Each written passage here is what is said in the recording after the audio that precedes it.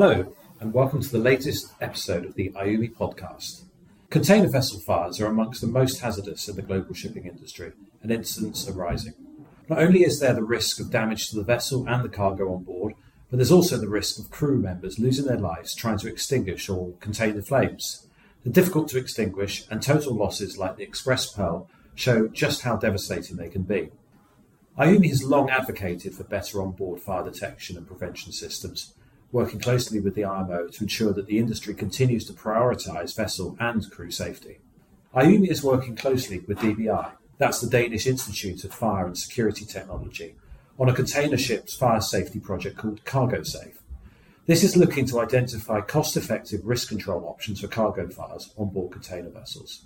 In this podcast, we sit down with Uwe Peter Scheider, Loss Prevention Manager at GDV, the German Insurance Association, and the Vice Chair of IUMI's Loss Prevention Committee, Anders Christensen, who's the Project Manager for the CargoSafe project, and Lorena Cifuentes, a research consultant at DBI, to discuss the CargoSafe study, developments in the fire safety technology, and how the risk of container fires affect marine insurance premiums. Uwe, if I can start with you. How often do container fires occur, and are we seeing more of them today compared with perhaps 10, 15 years ago?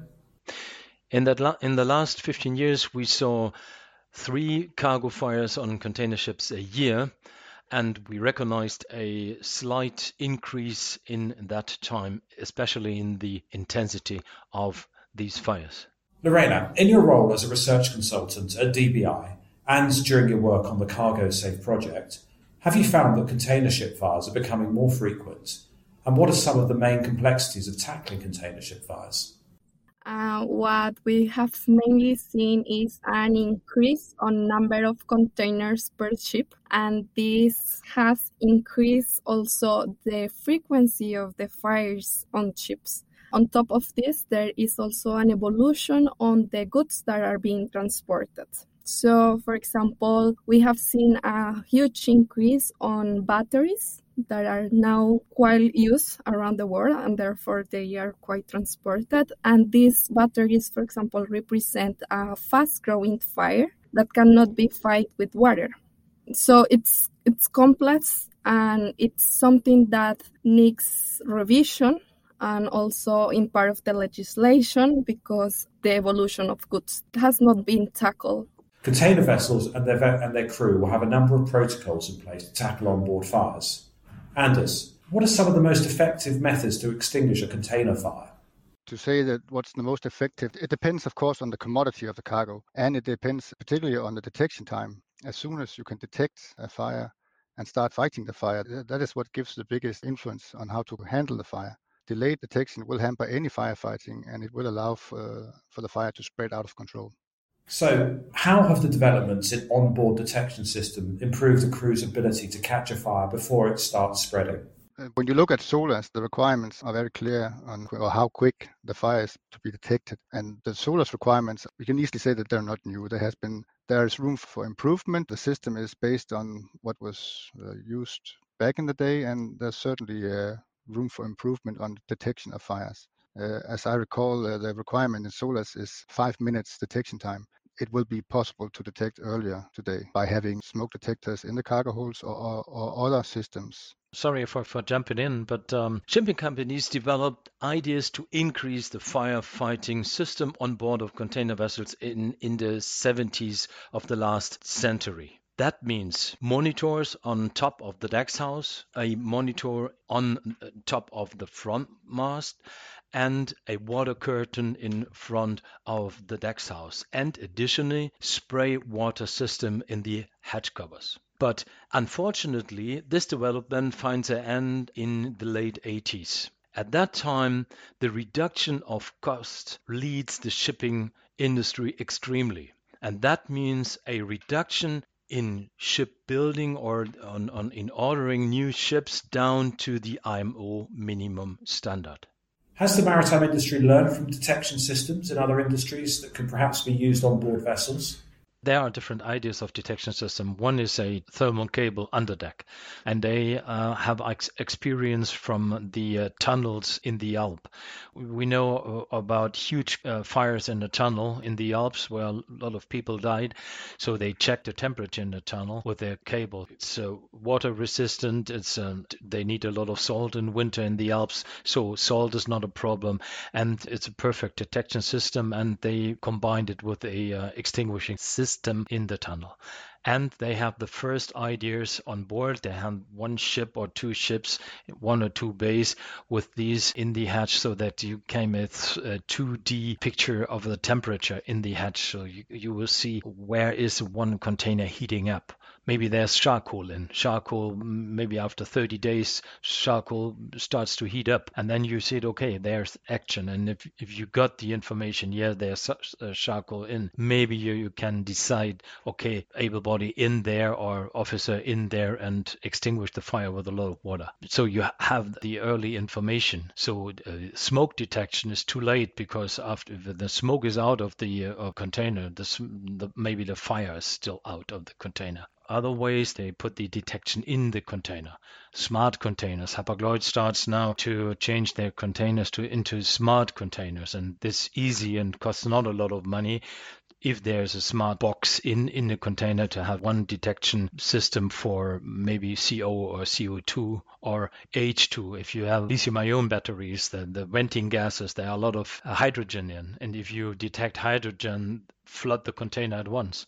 It's lost. There's one battery in ventings, and that means just before the thermal runaway. So as earlier a detection could be more successful, the extinguishing actions, and smaller the extinguishing action could be.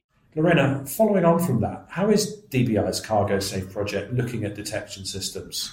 Well, with CargoSafe, we are not looking at only from the detection point of view, because we think it's a full firefighting strategy. So it's also not only to detect early, but also being able to know what is inside the container where you detect. So we are talking about prevention, and also is having a well-planned strategy on firefighting and containment when you know what is inside that container. So it has to be everything linked throughout the timeline of the fire. It cannot be in isolation only, like, okay, so we have early detection and our problems are solved. It has to be also in combination with other mitigation systems.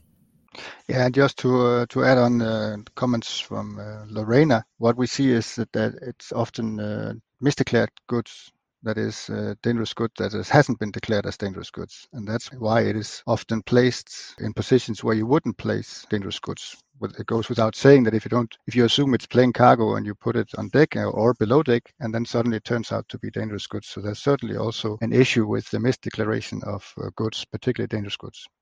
The statistic, the monthly report, underlines this, what Anders said. Nearly all container fires, lithium-ion battery or charcoal, were more or less misdeclared or non-declared. They declared wooden furniture. No, it was no wooden furniture, it was charcoal. And the fire starts. And it's more than 30%, 35, 38% of the fires of this is the last report was due to lithium-ion battery, and another 30 to 44% was from charcoal. So the players are clear, but due to the fact that we have the misdeclaration since 40 years since container are shipped, we have missed the problem with mis or non-declared DG cargo, and we will have this problem for the next 20 to 40 years because there's a economic benefit. And has there been anything of interest that you've found it so far in your research, especially when it comes to installing these fire detection and prevention systems on container ships? For our surprise, there are some ship lines that has put more of what IMO is requiring. And that's our example for the study to see like, okay, this can be done. And someone has to have proof this to work for some of the technologies. So it's a good surprise because they are putting on top of what is minimum requirement.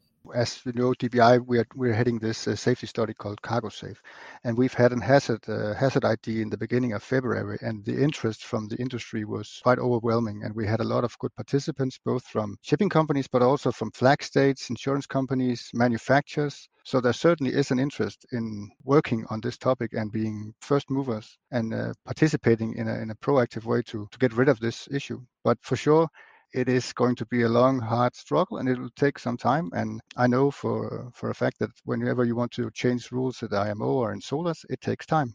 But we are on a good road, and we're making good pace. So for sure, we're getting there. And I want not to be misunderstood. I don't want to build up pressure. I think DBI study needs 60 weeks, basta. And this is important because there's a lot of work to do. At the end, everybody at IMO or the subcommittee on ship system and equipment, they will ask, there will be a group of experts, a lot of experts from shipping lines, from World Shipping Council, from the whole industry. And they will have an extremely sharp look at every point and comma and word is there, what is there written. So we have to wait, and it will take time, and the bright future we will see in hopefully 2030. And it can be the sunrise of the bright future, a firefighting future. So, Anders, from an outsider's perspective, I suppose, do you see some real changes in the shipping industry when it comes to onboard fire safety? From our point of view, we can only see as there is a willingness and eagerness to attend and to assist us with our study. When we have reached out, we have had a lot of very good positive feedback. So from my seat, it seems like there is a lot of interest in doing, and it goes without saying, no one wants to see burning containers, and least of all to risk lives at sea. That is why we're looking at it. We don't want to have any incidents that will result in loss of life. Again, it comes down to level playing field. This talk about who wants to be first movers is always tricky, especially in this industry, but there is a willingness to do something about it. Thank you all for your time and insights in container ship fires. Whilst this clearly isn't a problem that's going to be solved overnight, it's good to hear that there is a high level and detailed work happening to improve prevention, detection and suppression of container fires. Thank you. That I, as the loss prevention manager and the Vice Chair of the Loss Prevention Committee, had the chance to answer your question and answer these important questions concerning firefighting aboard on container vessels. And thanks to DBI for a super good job in Denmark for the safer future on container vessels. Thank you, Bill, for having me and Lorena here from DBI and to tell you a bit about our progress in CargoSafe safety study. And we're looking forward to share the final results in the beginning of next year. Thank you for having us from DBI and to open this space to be able to share our project and the importance of this one.